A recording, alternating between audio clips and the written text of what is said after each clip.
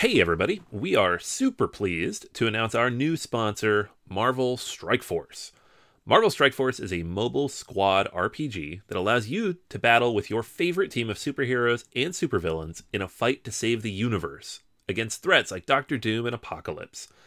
The goal? Power up your favorite characters to complete missions, unlock gear and other resources, and beat other players in PvP modes such as Alliance War and Real-Time Arena. And the best part? Marvel Strike Force just reached its 6-year anniversary, which means free stuff when you sign up via our unique link in the description. The anniversary consists of weekly events and bonuses. Just complete each event and you'll receive special awards and skins. Make sure to log in each day and every week to take advantage of all the new characters that are being released specifically for this event. This will be Marvel Strike Force's most generous event to date, so don't miss out. If we have received a unique promo code for every new user, please follow our link in the description and use the promo code MAXPOOL, MAXPOOL. Again, anybody uses that code, it is unique for all new users. Check it out. Once again, thank you so much to Marvel Strike Force for sponsoring this episode.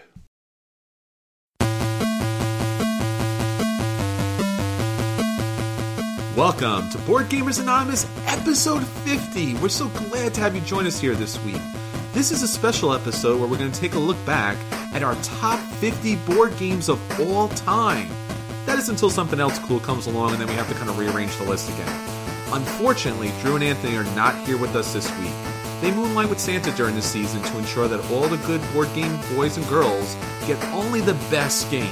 So join Daniel and I as we go through our top 50 board games of all time.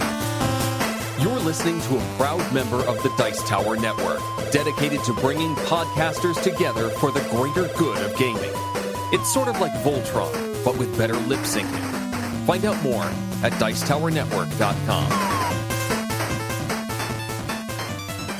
Welcome to Board Gamers Anonymous, the podcast about gamers and the insane fun we have at the table together. This is Chris. And this is Daniel. After the last episode, people were shouting, you guys got to come back, you got to do one more. I know it's a stress, I know everybody else wants to jump on the podcast, but if you two guys could come back, that would be awesome. Yeah, and I mean, it's a big job for only two men because our fans will know this. This is our 50th episode. Woohoo! Yeah, so that's a pretty big deal for us here, and so we've got something special in store for you today. Chris, why don't you tell them what we got for them? So we got to 50 episodes. We wanted to do a special podcast for you. This week we thought about our top 50 games. Which one ranks 1, which ranks 50. If there's something that is not on this list that you think that should be there, let us know because we're happy to play something new and review it for the podcast. Yeah, I mean, so this is our top 50 games, not yours. This is our top 50 games. But we would love to hear yours, right? So if you have just individual games you'd like to suggest, or if you want to give us your whole top 50, we'd love to hear from you. Absolutely. Check us out on Board Game Geek. We have a Facebook page. We have a website, BoardGamersAnonymous.com, and you can pick up all the podcasts there, all the blog articles, all our news articles. Really have great content on our website. I know many people sometimes when the podcast is talking about a website, usually go there and it's just a podcast. This is a fully functioning website. It has a lot of material. Drew puts a lot of stuff up there. Anthony keeps it nice and sharp. Yeah, because we're just too awesome for any reasonably length podcast. To try to capture all that, it would take days. It would literally take days. We've got to be multimedia with our awesomeness. What we're going to talk about in this episode is kind of the top 50 games and, where they fit in our placement in our lives and how we've enjoyed these games and hopefully how you'll enjoy these games. So if you haven't heard about these games before or haven't had the opportunity to sit down and play them yet, we would highly, highly recommend playing them. Yeah, these are 50 games to play before you die. Absolutely. So while we do kind of lean towards the lower numbers being better, as you get closer to number 1, any of these 50 games will offer you a great time. Now on to Board Gamers Anonymous, Top 50 Games for 2014. Woo! Let's talk about number 50. Our number 50 game is Ticket to Ride. Choo, choo. I'm just making sound effects Sound effects are awesome, man. And actually, one of the fun things about Ticket to Ride is you can get the Ticket to Ride app, and it has that little choo-choo sound every time you add a train to it. So that's actually a lot of fun. Ticket to Ride is a classic game. You all probably know about it, but if you haven't played it before, you're picking up train cards in order to build routes. And then you'll have these cards which say you have to build a route from, let's say, Los Angeles to San Antonio, and you'll score points on that. It's simple, it's easy, it's Days of Wonders, kind of cash cow. It's just recently came out with a 10th anniversary box set, which is beautiful. So Ticket to Ride plays with everybody, and it's something you should definitely check out. Yeah, and this is one of those few games that has had such a profound impact on the gaming community as a whole that pretty much everyone knows it. And I do think it's clear that Ticket to Ride has been a major contributor to the hobby and is one of the reasons that we're able to have a community so active as to have podcasts and review sites and all of that. If it weren't for them, we probably wouldn't be here. Absolutely. Well, our thanks to Alan Moon on that. Yep. All right, our number 49, San Juan. I love San Juan.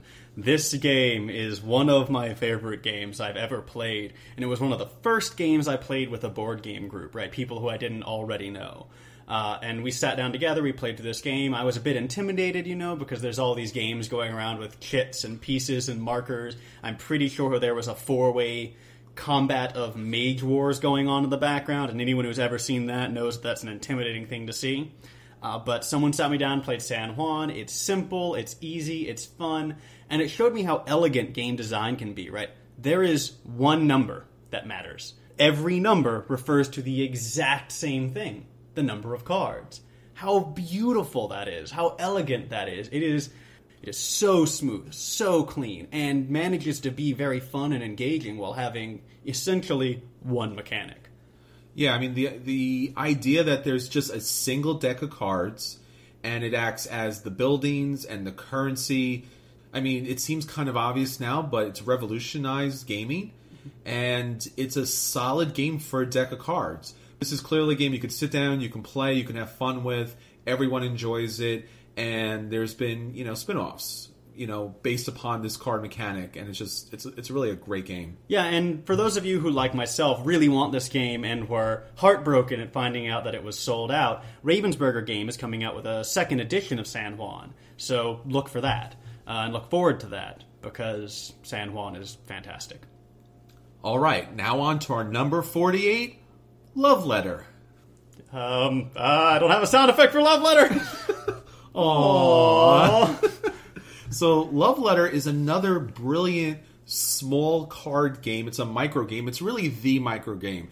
Since Love Letter came out, everyone's been trying to replicate it. Just take a look at Kickstarter, and every game is a micro game. And honestly, they're not. Love Letter is the micro game because it's the smallest deck of cards I've come across that has so much flavor, so much activity. It's part of the Tempest universe. Everyone plays this game to the point where now it's almost getting a little sickening because there is a version and a skin for practically everything you can imagine. There's a Batman one, there's a Munchkin one, there's a Christmas one, there's more and more and more, and by the time this podcast is over, there'll probably be another 5. But it's a simply brilliant game, and it deserves every accolade it's gotten. Yeah, absolutely. I mean, this is one of the first games I played with my girlfriend, May, and I think it's the game that convinced her that she could be interested in more serious gaming as a hobby. And it really is just so wonderful, so smooth, and so pleasant to play. And those, as you can tell, are big things for me, right? If it's a quick, smooth, efficient game, and this is another one of those games that does that really well. Yeah, absolutely brilliant design, and it plays with non-gamers, which you can't ask for anything more. It turns non-gamers into gamers. That's true. Right. All right, so let's talk about our number 47, The Resistance / Avalon. Now, Revolution. I don't know. That works. Yeah, that kind of works. So with Resistance, it's a bit of a party game. This hidden roll mechanic where you'll get a roll, and they're both on the same list. They're, for the same number, which I tend not to like to do, but the games are identical. The more recent update of the Resistance has the Merlin character in it. So basically, you're getting a roll. You're the good guys or you're the bad guys, and then there are missions, and then somebody will choose who goes out on the missions. Now, the good guys want all good guys on the mission, so they'll pass the missions. The bad guys want to fail the missions. Whoever has the majority at the end of past missions or failed missions wins the game. And with the Merlin part, which is pretty interesting, is, they have knowledge which they can try to communicate to the other players to not put those people on the missions. But at the same time, there is an assassin, and if the assassin, which is part of the bad team, kills Merlin, chooses that character that's Merlin, the bad guys win. So simple, easy, quick. Honestly, it's going to become the party game that, everyone knows eventually. Yeah, again, this is another fantastic game. I feel like I might need to stop saying that because it's going to be a truism for our top 50 games, right? Nothing on this is a game we don't think is fantastic, though we might have some personal disagreements about how fantastic. I actually remember Sherry from the Myriad Games, where we used to play, from the Staten Island Board Gamer Group. She sort of ran that event. She was telling me one of her favorite gaming stories involved this one, where they...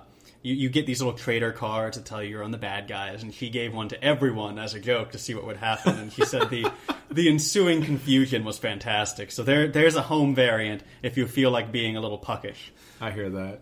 I actually did that with a love letter game. If you get the original Japanese version, they give you multiple princesses, and I handed out the princess to everybody. So everyone just going, uh-oh.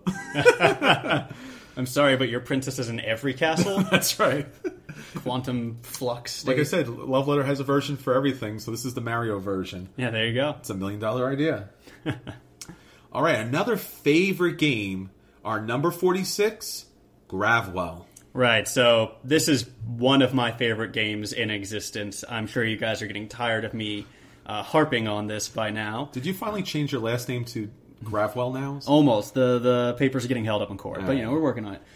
This is the single most creative racing game I've ever played. It is one of the few racing games I've ever enjoyed, and it is just incredibly well designed. It was the designer's first game, which is incredibly impressive to me considering how smoothly it plays and how innovative the idea is. And it's going into a second printing now, so that's good news for everyone. I highly suggest you pick this up. It's a lot of fun. It looks quite intimidating when you first, see the game, and you try to work out the calculations in your head about, working with gravity or pushing against gravity and such. But it plays smooth, it plays simple, and it's very interesting. Yeah, the only reason I was satisfied with it being this low on the ranking was because it is kind of a niche game, right? It's a little bit complicated, a little bit more complicated than most racing games are, and it involves a little bit of sideways thinking, and it takes players a little bit of time to get used to that. Right? People are used to a much more straightforward sort of thing, but this is all very relative, right? The significance of your cards that you play depends upon the cards that other people play and their positions to one another, and it becomes very difficult to predict. So it can be a little slow for people to pick up sometimes. Our number 45 game, Alhambra. Now, Alhambra is a really interesting, gateway game, especially for family and friends, but it does offer enough strategy that hardcore gamers will be interested in this. Basically, you are purchasing tiles to add to your Alhambra, and some of the tiles have walls, so there are certain placements that work better than others. And then whoever has the majority of certain colors in each of the scoring rounds will score additional points.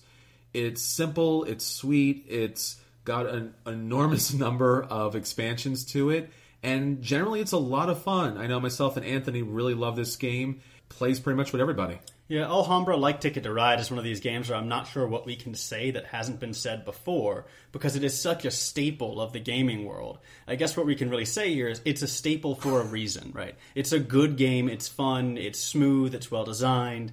I am repeating myself every one of these, but these are the standards by which we judge games, right? I think the one downfall with this is, for some reason, it has not gotten the wide appeal, wide press, wide marketing like a Ticket to Ride or a Carcassonne.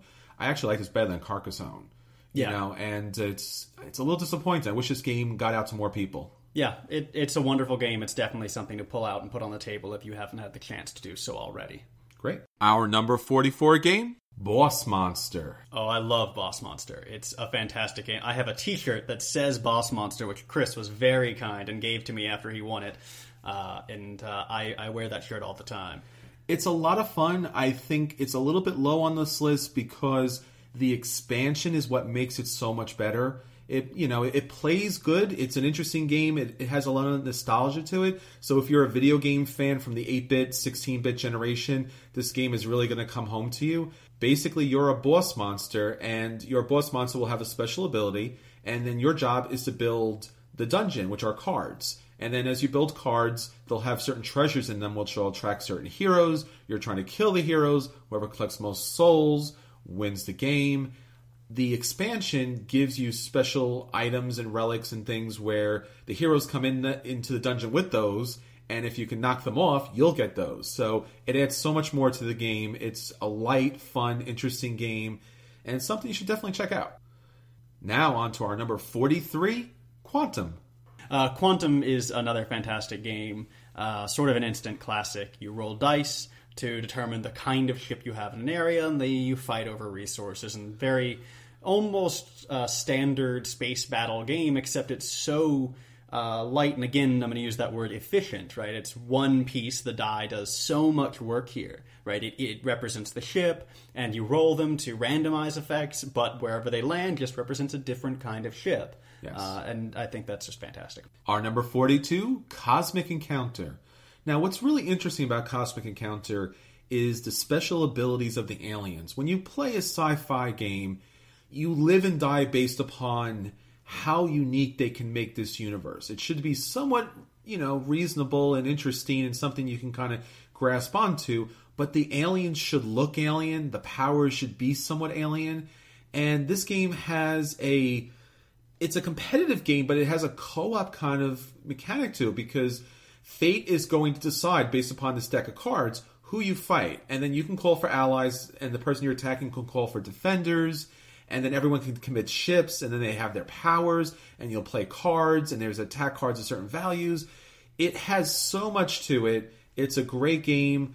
The aliens are just endless wonder, and you can play with more than one at the same time, and the expansions have brought so many different elements to it. It's something well worth playing. It's a little bit lower on the list just because you really need to have the right group for this game, because there's some negotiation that goes on. Some people may or may not like that so much. Yeah, I mean, while Quantum is a great sci-fi battle game, Cosmic Encounter is the sci-fi space battle game, right? It defines the genre, essentially, and it's hard to overlook that. Our number 41, Conquest of Planet Earth with the expansion, Apocalypse. Now, talking about sci-fi games and finding something truly alien, how about aliens from the 1950s, 1960s, B-movie kind of universe? So that, those kind of really creepy, plastic monsters where you were like, you kind of laughed at it. Conquest of Planet Earth has that. And you get to play the aliens taking over Earth. So once again, modular boards, you place out certain locations, the humans fight against you using armies, tanks, ships and planes, and it's light, it's fun. It plays as a co-op or it plays as a competitive game, and it has that really unique, interesting artwork from Flying Frog Games. It does not get enough press, but it's a game that you should take a look at, because if you like that, sci-fi time period, it might be something that's really interesting for you. Yeah, it's a nice stylistic callback to an earlier decade, an earlier sort of subgenre of sci-fi, right? And it's nice to see that hit the table. Number 40, Star Trek Fleet Captains. Now, I've heard the criticisms about this game, and you're right. The components have their problems. They're thin. There are hero clicks that kind of give you an issue. They're here and there. But there is not a game out there that is more thematic than Star Trek Fleet Captains.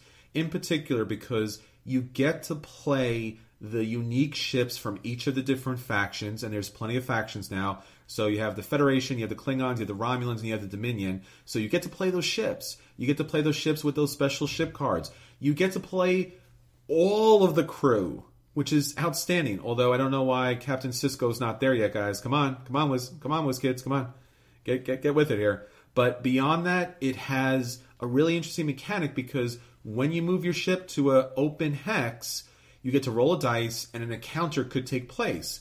And when an encounter takes place and a card is shown, you will actually be playing the certain episode from Star Trek. So it's like, oh, I landed here, I rolled the dice. Uh-oh, it turns out it's the Tribble episode. So I have to do certain system checks or do certain activities in order to score victory points. There is not a more thematic game, in the sci-fi universe than Star Trek Fleet Captains. Yeah, there's very little more satisfying to the Trekkie than breaking out this game. Definitely.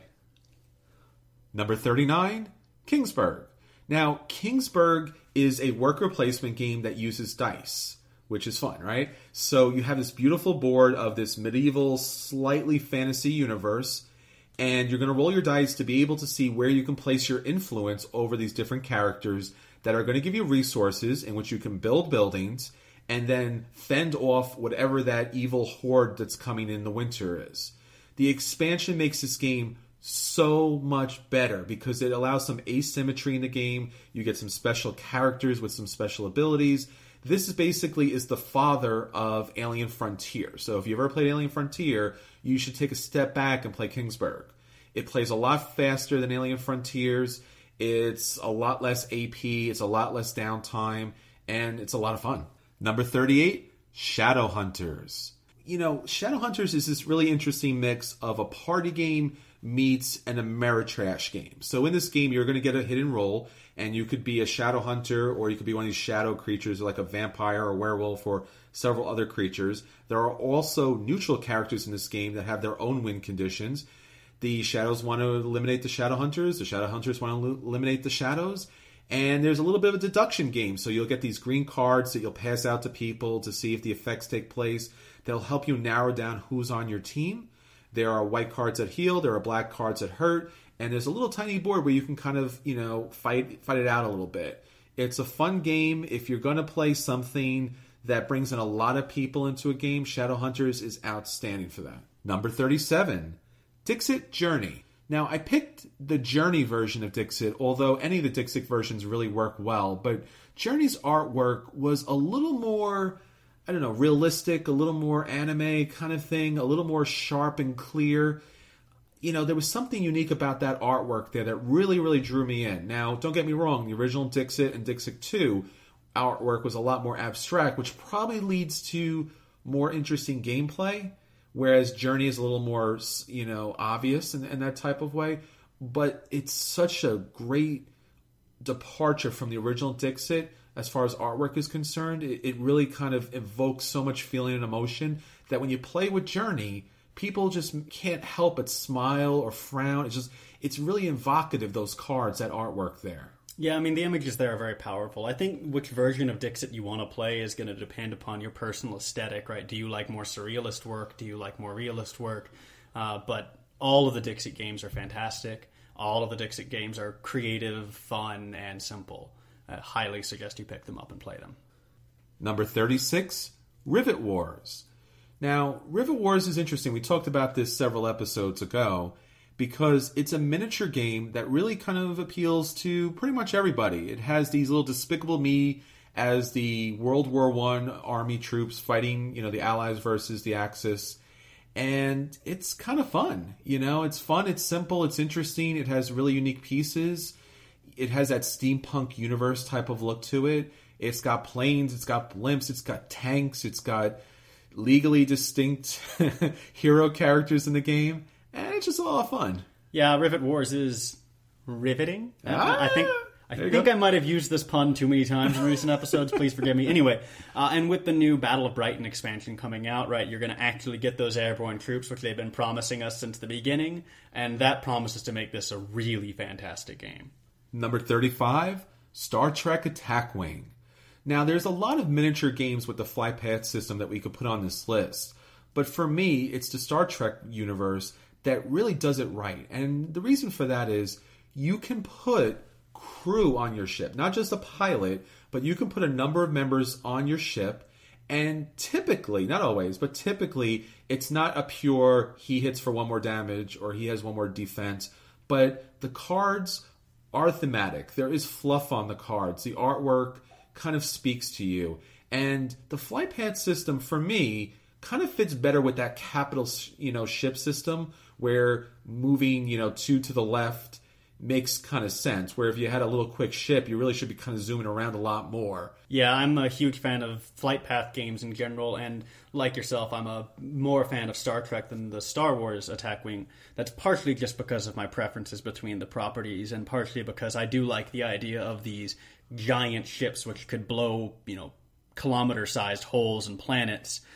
flying around and shooting at each other. I am interested to see how the Dungeons & Dragon attack wing, which just came out this last year, develops, because that could be very promising with the role of ground troops and air troops, the introduction of magic. Yes. Exciting times.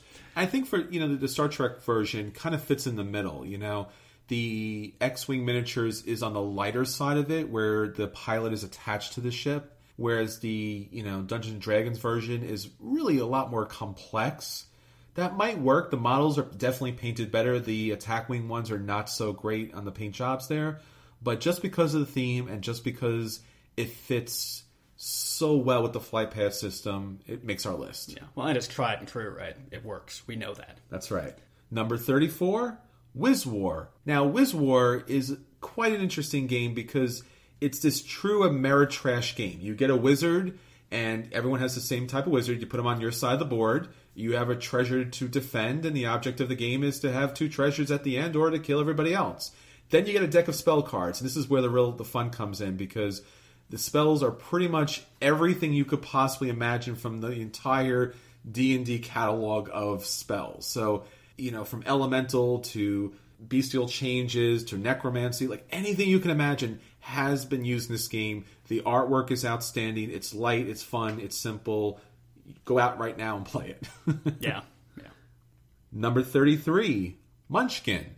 Now, I'm going to put all of Munchkin in this kind of box here, and I know there's a lot of hate for Munchkin, but if you sit down and you play Munchkin and you just enjoy the journey there, you're building a tableau of really interesting puns and jokes and great artwork by John Kovalek. It's so much fun. It plays everybody. There's a reason why it sells as much as it does. It brings non-gamers into the gamer world. I have many different versions of it. I'm proud to have them. They're a lot of fun. If you're concerned about the really big issue with Munchkin is that it plays too long, check out Apocalypse version, because the Apocalypse version has these seal cards that when they open up and you hit the 7th seal, the game ends automatically. So that kind of solves some of that issue. Yeah, I've never really understood the Munchkin hate. It's a fun little game to me, but I guess I could see some people thinking it takes a long time. Yeah, I mean, there's a lot of everyone rushes up to the end, and then there's a lot of playing of cards to stop those people. But the artwork is so humorous, so cute, so fun, so indicative of our gaming kind of history that I can't see why you wouldn't have fun with it. And if it's not the D&D version, there's literally a version for everybody. Yeah, absolutely. Number 32, Lords of Waterdeep. Now, Lords of Waterdeep is also another interesting game. It's the Dungeons & Dragons universe, but a Euro game. So you get to play a worker placement game, which is kind of different for your D&D players out there. And hopefully this game has brought you into the fold as far as the tabletop game is concerned. It's a little light, it's a little simple, but that's not bad. It's a good entry-level game. If you're more of a hardcore gamer, I would highly recommend picking up the expansion because it adds some different elements to it. But, this game hits the table. I have yet to see someone who's kind of turned it down. Yeah, it's a strange game in that it has a foot in 2 very different camps, right? It's both a worker placement and a D&D themed, and that is really not a combination I would have thought would be successful, but is one of the classics in both of those genres, which is telling of its quality. I mean, it's a little challenging. You're going to be playing cubes at certain times. You're going to be like, oh, you have to play 4 orange cubes to, finish this quest and stuff. But, pick up the D&D meeples and enjoy a great game. Number 31, Betrayal at the House on the Hill. Yeah, so you guys know how much I love this game if you've been listening. And if you haven't, you should know anyway, because it's very important to me how wonderful this game is. It's one of the most creative and replayable games I've ever played, right? The tile layout is randomized every game, so the building you're exploring is new, always new. The event sequence is randomized, so what happens to you after the haunt, right, is almost always going to be new. There's 50 some odd unique scenarios that can arise. Sometimes putting players versus players, sometimes putting them against the game itself. And the fact that you never know who's going to turn on you, if anyone is, makes the cooperative phase of the game feel much more important and much more dangerous. It's just a wonderful game. I absolutely suggest everyone should play this game. I've racked my brain. I don't think there's any game like Betrayal because at some point, one of the players is going to get up and start messing with the group. So, they go off and they read their book and you have your book and you try to figure out what to do and the game switches. So where you were collecting things and working together as a co-op game, now it's quite of a competitive game. Yeah, it's got one of the best implemented trader mechanics in all of gaming. Number 30, Yggdrasil. Now, this is an older game that's been out of print for quite some time, and typically I don't like to include games that have been out of print, but this game is a very unique Norse mythology game in the cooperative universe. You can still pick up this game, and I would highly recommend picking this game up for your iPad because it has so much flavor, it has so much rich Norse mythology. It's not like, oh, there's Thor and Loki, and that's the game. No, it has all of the Pantheon here, and it's just got so much flavor to it. You're trying to knock out the bad guys before they bring about Ragnarok. Yeah, Yggdrasil is very effective at capturing a theme that is too often left to the side. We've talked before about how many Viking games there are, but too rarely do they show the struggles of divine figures, right? Too rarely do we get to see into the mythos that informed those cultures, at least in some cases. And this game is a very interesting instance of that sort of cultural paradigm, right? That sort of mythological paradigm. Number 29, Flashpoint Fire Rescue. I'm just now figuring out that Chris motioned to me to begin talking, not to make a noise, but that's the start there. And that's the good. That's the sign of any good fire team. Yeah. You know exactly what I'm saying without even saying it. Flashpoint Fire Rescue is, for me, actually the definitive cooperative game. I know that's a little bit heretical, but I think it has supplanted Pandemic. It is more flexible, more challenging, and more interesting, right? You can adjust it in a lot of different ways, moving the difficulty up and down. It's appropriate for anyone from children to hardened veteran gamers because you can move the difficulty so smoothly. And the art is beautiful, the components are charming and charismatic in a way that Pandemic, let's face it, is not, right? They've got little cubes and static pictures of a few locations, right, geographic locations, whereas Flashpoint has these very well illustrated human faces, right, and you've got the little figurines you move around. It's just a wonderful game. Number 28, Battlestar Galactica. You know, typically when you see a TV board game, you should run screaming the other way because not only do they try and suck away your money, but pretty much most of your life, but Battlestar Galactica does everything right.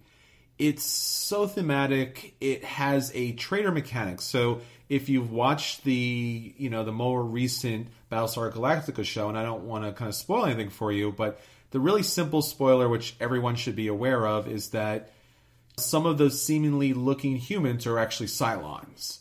So in the game, you'll get a card and you could be human or you could be a Cylon, but yet you have to play out your role. So you're going to play secretly if you're the Cylon, and once again, it's another trader mechanic, and you're trying to ruin the missions, and you're trying to stop, the Galactica from getting home to Earth.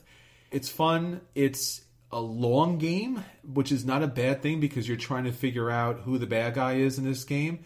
Or with the later expansions, you could be a Cylon leader and play both sides or have a special mission. It's got great components, great artwork. It fits really well. And it's something that a good group of people, if you can get the right group, it would be a great game. Yeah, this is one of those games that does come with a bit of a caveat, though, which is it is very long, it is very substantial, and it is very group-dependent as to whether or not you'll ever be friends again. So keep that in mind, right? Make sure you have a good group when you bring this to the table, and more appropriate for a group of veteran gamers than it is for a newbie. Whereas some of the games we've talked about, Love Letter or Flashpoint, right? All those would be fine for newbies. This game is not newbie-friendly. Number 27, The Castles of Burgundy. Now, this is a classic Stefan Feld game. So most of us, at least on the podcast, are pretty hardcore Euro gamers. And, the Castles does something right, which basically is you are going to get points, and you're going to get a lot of points, and you're going to be picking up tiles to add to your little tableau and placing those tiles to kind of fill those spots and score those victory points.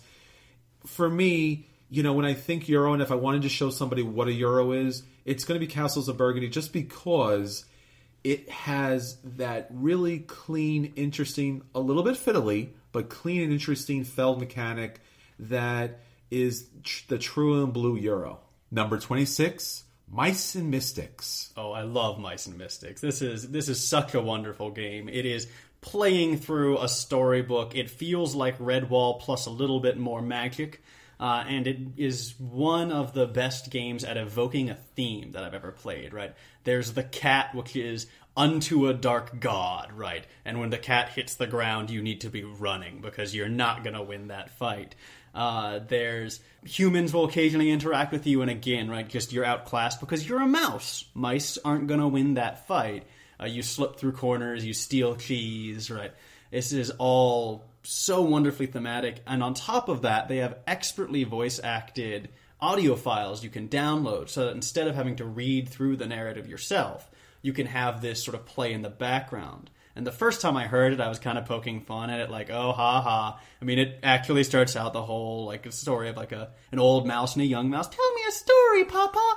And I was just going, oh, this is going to be terrible. And not 30 seconds into it, I was going, then what happened? Right? They caught me so well. It's a wonderful game. Our number 25 is Cyclades.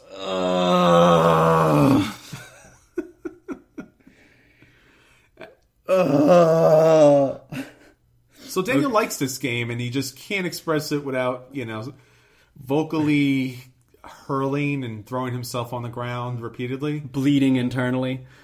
Cyclades and I do not have the best relationship, as you might remember from our matchup of Kemet and Cyclades not too long ago. Cyclades, I believe I said I'd rather be punched in the face than play this game again, and that's honestly kind of true. But Cyclades does have one of the most innovative auction mechanics I've ever seen, and it is popular. So this is one of those places where, as a reviewer, I kind of have to nod my head to the mass opinion and say, all right, I think this game is terrible. I gave it a burn, actually, right? I wanted to burn it. But the majority of our listeners and the majority of game players out there seem to disagree with me for whatever mass delusion. And podcasters. Mass delusions can affect us all, Chris. Well, Daniel, you should know that Cyclades has a Titans expansion that supposedly improves gameplay, and hopefully in the future we'll review this. Oh, guys. If anyone wants to, tag in with me for that week, just let me know, man. Listen, the fans want to hear it. Now, that being said, I do love Cyclades. The artwork is outstanding. The miniatures are great. It has a lot of fun to it. It really evokes that kind of Greek mythology in a way that no other game does. The auction mechanic for the gods' favors is very unique and very different and interesting. The expansion with Hades kind of adds a little more gameplay, which kind of speeds things up. And the Titans expansion that's coming out should be a lot of fun because it changes the boards up.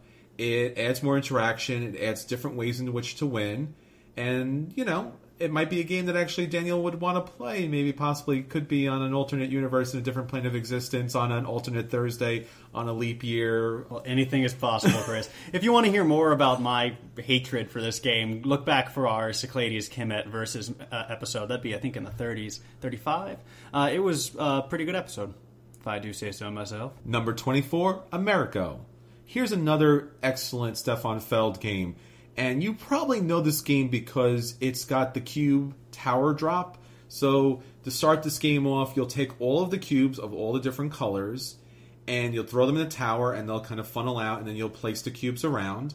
And then throughout the game, you'll be picking up and dropping more and more cubes in there. And depending on the color of cubes that come out of the tower, it'll allow you to take that action that number of times. It's got a modular map, so you'll be able to build this kind of wondrous island board. And it's a lot of fun. It's interesting. It's a Euro game. And if you like Euro games and you like big towers with dropping cubes in it, it's fun. Number 23, Kemet. Kemet is a game I really enjoy. It's one of my favorite games. And we did a Kemet versus Cyclades episode. And I loved Kemet. And I wanted to destroy Cyclades and those involved in its creation.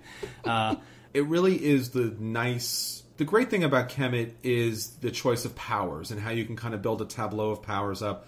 It has some artwork issues, it has some miniature issues, but it's a fun tactical war game. What's really interesting about Kemet is the opportunity to pick up different powers, put them together, see how they interact with your troops, kind of move them out, take over different temples, score victory points. Overall, a very fun game. Yeah, there are a lot of good strategies too, so there's a lot of ways you can play it, and that's always nice in a game like this, that there's no one true path, and all who stray from it shall be swept aside. There's a multitude of options available. Number 22, The Duke. The Duke is a small game. You might have seen this before. It's got a little tiny board. Kind of looks like chess. It has these wooden little blocks. And on the blocks is the character that you're playing. Now, you'll move the characters based upon their movement pattern, which is also on the little block of wood, which is great. You don't have to look at a rule book. It's all there. But now here's the fun part. Once you take your movement, you flip the tile over, and then it has a whole second set of moves. So you have to do a little memory kind of game there, because you have to memorize, what's going to happen once you move it to some other place. But it's for such a small game, it replaces chess for me, and it's kind of got so many expansions to it, you really can kind of play with it for hours. Yeah, I mean, any game that can contain its rules on the board, I'm a fan of. Number 21, the DC Deck Builder game. And its really fun expansion, Heroes Unite. Yeah, DC Deck Builder is one of my favorite games, and it is the game that I think has gotten the single most play out of my entire collection. This game, when I would bring it to Myriad, when Myriad was still around, every week I brought it, it got pulled out. There was a while when I got sick of it, so I had to stop bringing it because I knew people would want to play it with me. There's a period of time when I got sick of it, so I had to stop bringing it to Myriad because I knew that everyone would want to play it as soon as I pulled it out, because it's that good of a game. I like the core game a lot, and I like Heroes Unite a lot. They're both really excellent games, both standalone, and you can mix them together, though that's probably not advised because there are a few mechanics that might get off kilter there. And I think that the early expansion, Heroes Unite, and the core game are a little bit better than the Crisis expansion, which I think lost some of its edge. And you can hear us talk about that in our Legendary versus DC comparison, DC Crisis comparison, which was just a few episodes ago. Yeah, it's a lot of fun. It's, as I said, again and again and again, it's the potato chips of games. You drop it down, you pop it open, and it's so much fun. It's a really simple, easy deck builder that, while is not a heavy game, it benefits from not being a heavy game. Yeah, this is the second Cryptozoic game that it makes it into my list of favorites, this along with Gravwell. So they're doing something right over there. And just an honorable mention to the Lord of the Rings deck builder game, the Naruto deck builder game, the Street Fighter deck builder game. They're all pretty much the same type of game with a little difference here and a little difference there. You can check out one of our older verses, the Street Fighter 1 versus the Naruto version. But it's fun no matter what flavor you go with. Number 20, Smash Up, and its endless numbers of expansions. Talking about flavors, oh boy do we have flavors for you. Whatever combination you choose, whether it be chocolate and strawberry, or chocolate and potato chip, or chocolate and ketchup. Like, anything you want to put together, Smash Up will let you put together. Number 19, The Lord of the Rings, the LCG. Now, there are a lot of LCGs out there, and in particular, I pulled out Lord of the Rings instead of the other ones because I think Lord of the Rings does something unique. It is a two-player game, but it's two players in a co-op type of version where you're fighting the darkness, right? So there's a darkness counter in this game that's counting down and trying to stop you, and you'll actually get to play different kind of areas and missions and different characters from the vast number of the Lord of the Rings universe. The artwork is outstanding, the component quality is really good, and it just fits right. When you pick up those expansion packs, don't get me wrong, Android Netrunner, Star Wars the card game are outstanding games, but this one, when you pick up a pack, you're going on an adventure. You're not just getting additional cards. So pick up whatever little world, whatever little chapter of this book you're interested in, and you got a great adventure. Did you realize that you quoted almost word for word Bilbo Baggins leaving the Shire? I'm going on an adventure in the movies. Yes. Oh, there you go. Yeah, there you go. Number 18, Tokaido. I love Tokaido. This is a fantastic game. Here you play as pilgrims along the Tokaido Highway in times before it was as well developed as it is today, and your goal is to just have the best pilgrimage possible. And there are a few things that appeal to me so powerfully and personally as just trying to have a good road trip, right? And it's such a powerfully simple game. The mechanics are all very straightforward, which I like. And it's so very charming, right? The entire time I was having a great time, even while I was getting totally destroyed by everyone else playing with me. Because it's hard to have a bad time when the metric of success is how good of a time are you having. Number 17, Citadels. Citadels! Now, Citadels is really interesting because it has so much game in a little tiny box. And we always love, as Daniel was saying, an efficient game with few components that does so much. So in this game, you are going to be picking a role, and the role has a special ability that plays out during the game depending on the number. And then you're going to be building different buildings as part of the Citadel. Some of the buildings have special abilities, but the role cards are really what come into play. So if you're the assassin, you're going to take somebody out. If you're the thief, you're going to steal from somebody. If you're the warlord, you're going to destroy someone's building. If you're the bishop, you're going to be protected from that happening. So there's just a lot of different interesting roles here. And each round, you get to pick a new role card. So a lot of fun. Really tiny box, Citadels. Number 16, Agricola. There are a few games that hold the kind of place that Agricola does in gaming, right? It is the worker placement game, right? And it's one of these games like Settlers of Catan, right, where casual gamers will know about it and have it on their shelves, right? People who are not very involved in the hobby still know this game, still play this game, still love this game. And it's no surprise as to why, right? It's a good game. I remember when I first got into gaming, I heard about Agricola, and they're like, it's a game about farming. I'm like, no.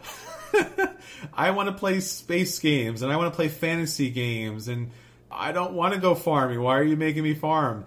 And somebody pulled this out and dragged me along, and I'm really glad they did because, as Daniel was saying, it's the quintessential worker placement game.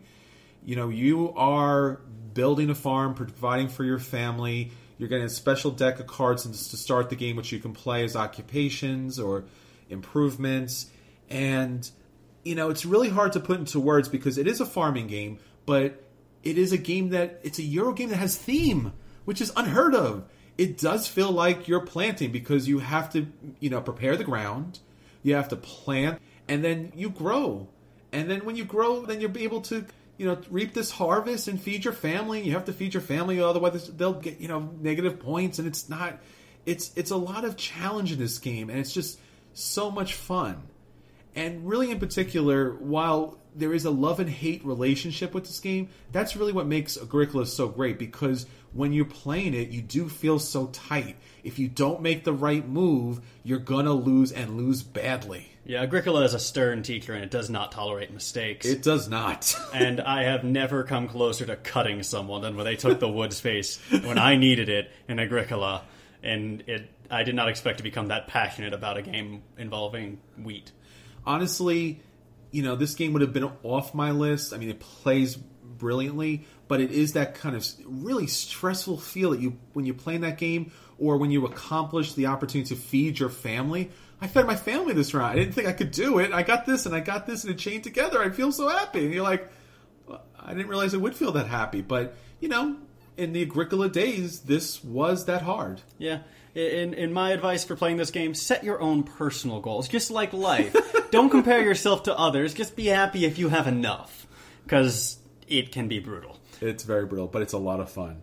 Number 15, King of New York. Now, King of New York replaces King of Tokyo. Now, I know this is a little bit unheard of, and I own all of King of Tokyo, and I'm really glad about that. But King of New York really brings in that I'm a monster smashing buildings, I'm fighting planes, and then at certain times in the games, they fight back. The special powers in this game kind of snowball together a lot better. They're more thematic for the game. They have the same great artwork. You're able to move around the board, which you couldn't do in Tokyo.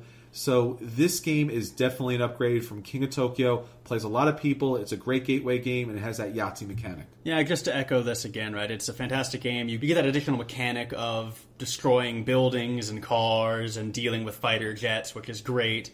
You get some inter-monster competition that's a little bit more creative than the last game. And I think the biggest sign that they're using the game to its full potential in a way that they didn't in the past is that the 1, 2, and 3 side of the dice are now all replaced with sides that have unique effects. And that means a lot, right? That means they're really maximizing what they can get out of this game. Number 14, Revolution. I already used Viva la Revolution. I'm going to do it again! Viva la Revolution! So we talked to Philip DeBerry, who is the creator of this game, not too long ago on Kick in the Habit. And Revolution's a really fun game. It's a Steve Jackson game, But it's not Munchkin. It's an area control game where you're bidding for influence, on certain locations in order to control that area. You're using blackmail, you're using gold, or you're using force. It's fun. It plays a lot of people. It's a good entry-level game, and it's now on its second expansion, so you can kind of mix the board up a little bit. It's just a solid game. Number 13, Suburbia. Now, Suburbia is the Sim City that you've always been waiting for. The opportunity to place these tiles down that interact with each other in unique and interesting ways. It's once again one of those games that seems very highly complex and challenging and daunting because you look at the board and you're like, wow, all those hexes, how did you figure out to place those together? But it's got a really simple market mechanic. You're going to be purchasing something. It might have an additional market price added to it. Things chain together or they don't, but things can chain together from other people's boroughs as well. So light, fun, simple, but yet complex and challenging. Yeah, Suburbia, the only real complexity, or the only real difficulty for me came from keeping track of what's going on the board, so that's a slight asterisk there, because as you get more players, you're having to keep track of a lot of stuff, but the game played a lot more smoothly and was a lot easier to learn than I thought it was going to be. Number 12, Castles of Mad King Ludwig. So Ted Alspach created Suburbia, and he also created this game. So you can tell just by looking at the game, this is definitely a visual upgrade, but it's also an upgrade to gameplay. So instead of just having the simple market where things kind of move down and then fall off, as the master builder, you'll be able to place the different rooms by whatever measure you feel is necessary. So if you think someone's going after a certain room for their castle, you can place it on the high end, hoping that they'll buy it and pay you the money. But you also have to be careful because if it's too expensive, they won't buy it. And you want to place your buildings where you can be able to purchase them. It's interesting and unique because you're going to make crazy floor plans with these pieces. Very colorful, very interesting. It's a brand new game and something you should definitely check out. Number 11, Glory to Rome. Now, Glory to Rome has one of those great mechanics, kind of like San Juan, where the card has multiple features to it. So you can use this card to bring in resources. You can use this card for its special ability. You can use this card to be put in the vault for victory points at the end of the game or to be added as influence. Just so many different things to do with these cards that it takes San Juan kind of to a second level. It's a little more complex. It's very hard to find because the original version is out of print. They kickstarted a second black box version, which is also out of print. But if you ever see Glory to Rome out there, you should absolutely check it out. It's an outstanding Euro game using a lot of cards, and depending on which version, either very cartoony artwork or very kind of clip art kind of artwork. So a little bit challenged there, but it's a great game. Number 10, Dominaire. Now, Dominaire is the second game in the Tempest universe on our list, and why Dominaire is so interesting is because you take all of those characters from Love Letter and elsewhere, and you're going to build basically a tableau of all of these people that are working with you or under your control, and then you'll be able to place influence on the board to control those areas. Kind of like Revolution in a way. Now, there's a exposure track, so you don't want people to know too much that you're out there grabbing these powerful people for your use, but at the same time, you want to be able to control as many areas as possible, and you get special abilities and benefits. The gameplay is a little bit long and can be a little bit complex and a little AP prone, but if you can weather the storm, it's a lot of fun. Yeah, Dominaire is one of the best political games out there, right? About political influence and sort of not quite diplomacy, but sort of getting your hooks into the population. I guess a sort of Machiavellian political method, right? It's a great game for that purpose. All right, number 9, Sentinels of the Multiverse. Verse. So now, Sentinels of the Multiverse is the superhero game without an IP. It doesn't have a home, but it has outstanding mechanics. It's a lot of fun. You'll pick a hero. You'll have a deck of cards that's unique to your hero. You'll be fighting the villain, and you'll also be fighting / benefiting from a unique environment. You'll kind of tag up together as a team. What's unique about it, it actually has a story. From each different expansion, it kind of grows the story about these superheroes fighting against these supervillains in a cosmic world, in a world in which time and space change radically. You know, you have alternate versions. if you can weather a little bit of the artwork, you're really going to love Sentinels of the Multiverse. Yeah, another great game. People often pick this as an alternative to DC Deck Builder, which I don't think is quite right. It's a different kind of game. It's not a deck builder or anything like that, but it is a wonderful superhero game. Number 8, Battlelore 2.0. Now, Battlelore is a 2-player game. You're fighting as the humans, or you're fighting as the monstrous evil, and you have these characters which you'll place out on your side of the board. It's got that module type of board where you can kind of put these pieces together. You'll be able to issue orders to your troops to move forward, to attack. Each of the different troops have a special ability. You'll be able to have magic in the game that will cause special effects to happen. It's a light tactical war game that pretty much anybody can play. Number 7, War of the Ring, 2nd edition, or the Collector's Edition if you can afford it. Now, War of the Ring plays the Lord of the Rings epic fantasy. So you can play as the Sauron's forces and the darkness spreads, or you can play as Frodo and the Fellowship, trying to move closer towards Mordor and victory. It's quite thematic. The artwork is outstanding. The miniatures are of good quality. It's a little bit of a long game, and it's a 2-player game, but it's a great game and a lot of fun. Number 6, Rune Wars. Rune Wars is part of the Battlelore 2.0 version universe. So you have your elves, you have your humans, you have your undead, you have your bestial creatures.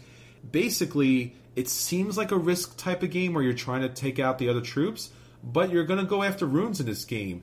It has a lot of different troops. They have different abilities. You're spreading out. You have heroes, which you'll pick up during the game.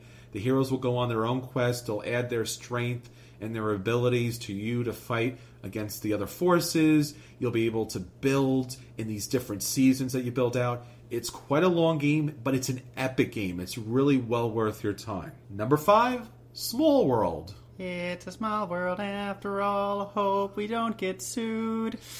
I thought we promised Anthony we wouldn't do that. Yeah, we probably shouldn't. TM. Small World is a fantastic game. It's incredibly flexible in the way that powers are paired, right? Through the sort of modifiers and the races, you get all sorts of interesting combinations, and it is just one of the best area control games out there. There's, again, very little to say about this game that we didn't say not too long ago. 2 weeks ago? But this is a fantastic game. Number 4, Caverna. Caverna is the worker placement game I actually like. Which is a lot for me. I liked Agricola all right. I could tolerate it. Caverna I actively enjoyed. It is an amazing game. It is, I think, the single best worker placement game that has ever been created. And I think it has supplanted Agricola as the sort of master of that category. There is just not a game that can compete with it in its category. Number 3, Bruges. Bruges is a Stefan Feld classic game, a modern classic, a recent classic, because it is a Euro game that's a little bit on the lighter side. It plays a number of people. And what you're doing is you're building a little bit of a tableau. So you're building houses, you're putting people in the houses, you're triggering special abilities, you're building canals, you're dealing with threats. Sounds heavy, sounds complex, but it's actually a lot of fun, and it's a good entry-level game for people who aren't those hardcore Euro players. You're trying to get people into Feld. It's a good place to start. It's a Feld, man. You gotta play Feld. Number 2, Seven Wonders. Seven Wonders is a fantastic game, and if there were 7 wonders of the board game world, Seven Wonders would have a good shot at being in there. This is, again, one of the first games I played. In fact, the first game I played with Chris and with the podcast crew as a whole, and it was just a great time. It's very simple to learn, very simple to play, science all the way, and you'll win, so don't worry about it. But it's a very good game, and there's a lot of variability in what you can do. And there are different strategies that work. It's just I keep winning every time I play straight science, so... Unless somebody else goes science, too, then that's a bit of a problem. It does muck up your day a little bit. And Seven Wonders has some recent expansions, so you can play cities, you can play leaders, both play great. I prefer leaders a little bit more, but cities is really interesting, and the recent Babel expansion kind of makes it a little bit more of a board game, but... Man, Seven Wonders plays with a lot of people, plays the same. You don't have to worry or stress out about it not scaling right. And, man, there's so much goodness to Seven Wonders. Yeah, it's essentially the definitive card drafting tableau building game. And our number 1 game? Defenders of the Realm. That was supposed to be thunder, guys. I think that probably didn't come across, but it was supposed to be like, crack of thunder, voice of heaven. It didn't work. That would have been way better. Yeah. Well, now you sound like an emergency message on TV. This is a test. This is just a test of your Board Gamers Anonymous emergency alert system. This is only a test. Had this been a real board game related emergency, you would have... I'm sorry, guys. But yeah, Defenders of the Realm is an awesome game. I think it has a very good claim in number 1. There are a few other games that might challenge it up here, but it is totally fantastic. It is my favorite cooperative game, and I am a cooperative game guy. That is sort of my style of gaming, my preferred style of gaming. It is just complex enough to make the gameplay interesting every time, even for the sort of more experienced players. And it's complex enough to really hinder the alpha gamer problem. Because if you can sit at the table and play this game, you're a gamer. And you don't need anyone telling you what to do. And also, there's so much stuff to keep track of about your own side of the board that you really don't have time to be going around and moving everybody else's pieces for them. So let me take this on the other side. I'm not a cooperative gamer. I like co-op games a little bit. But this is my number 1 also because Defenders does something very right in that you do have that cooperative, we're all together at the table, and honestly, while competitive games are a lot of fun, there is some feeling about when you're all playing together for a common goal that makes the experience so much better. And yet, as Daniel was saying, you don't have that alpha gamer problem. You have your own special abilities and talents. You have your own quests which you're going on. You can talk about strategy and how you're going to fight back the forces of evil to keep them away from Monarch City. But nonetheless, you can kind of go on and do your own thing. And your character plays like your character, which is a lot of fun. It's asymmetrical in that because, the wizard can teleport around, throw fireballs. The druid can heal the land. The rogue can sneak behind and cause damage. It's just... There's so much to love about this game. The expansions with the additional heroes are great because now you can really play any D&D campaign you've ever wanted to play in a board game version. There's a dragon expansion that makes the game harder. There's special ability cards that you can add to this game. The artwork is nice. It has a simple pandemic mechanic to it as far as how the evil comes out and spreads. And yet at the same time, it plays different enough from a pandemic that... when you sit down, you're like, you don't think about pandemic at all with this game. Yeah, I think the ultimate testament to this game is goes back to the first time I played it. We were down at Gamers Gambit, the late great Gamers Gambit, with some really nice folks, and we were playing through this game. And we're usually a pretty quiet group when we play games, contrary to our on-air personas. We like to be respectful of the people around us, right? And this was a full day. And we got down to the final roll to kill one of the bosses, and after throwing everything at it, right? We had pulled 3 or 4 cards from up our sleeve to throw them on the table. The final roll comes down. We take it down. We get the hit. We kill the bad guy. And we erupt. Yes. We stopped the entire store with how much we were celebrating. And I totally lost track of it. Like, I totally didn't catch myself doing that. I was that genuinely excited, right? This was the 90-yard... touchdown. This was amazing. And if a game can build up that kind of tension, that's something truly remarkable. This is an outstanding game, and it's a credit to the industry. I don't know what else that can be said about this game, because it's something in which it incorporates so many elements from the other games we've been talking about on this episode that only by playing it can you truly understand and appreciate the greatness of this game, and it's just a wonderful experience. Yeah, it's a truly wonderful game that Chris got me for Christmas. So, or, Winter Festival, what have you. Or Hanukkah. Yeah, Hanukkah would be more appropriate for me. Or Christmas. Or Christmas, or both. It's a Christmas gift to your Hanukkah. Christmas, Hanukkah, Wanzika. That's true, too. Festivus. For the rest of us. Happy New Year. Happy New Year. So that was our top 50 games, and thank you for joining us on this special episode, and for joining us in all those previous 49 episodes in the past, and for the hopefully 100 more to come in the future. Check us out on Board Game Geek, on Facebook, on Twitter, on BoardGamersAnonymous.com. Text us, email us, find us in the middle of the night and ask us to play a game. We'd love to hear from you. we enjoy the first 50 and we're looking forward to the next 50. Spread the word. Go on iTunes, go on Stitcher, rate us so that other people can find us, and we can spread the gospel of good gaming. Yeah. It's been a great time, been a great ride, and thanks for having us with you. This is Chris. And this is Daniel. And until next time, we will always save you a seat at our #1 spot.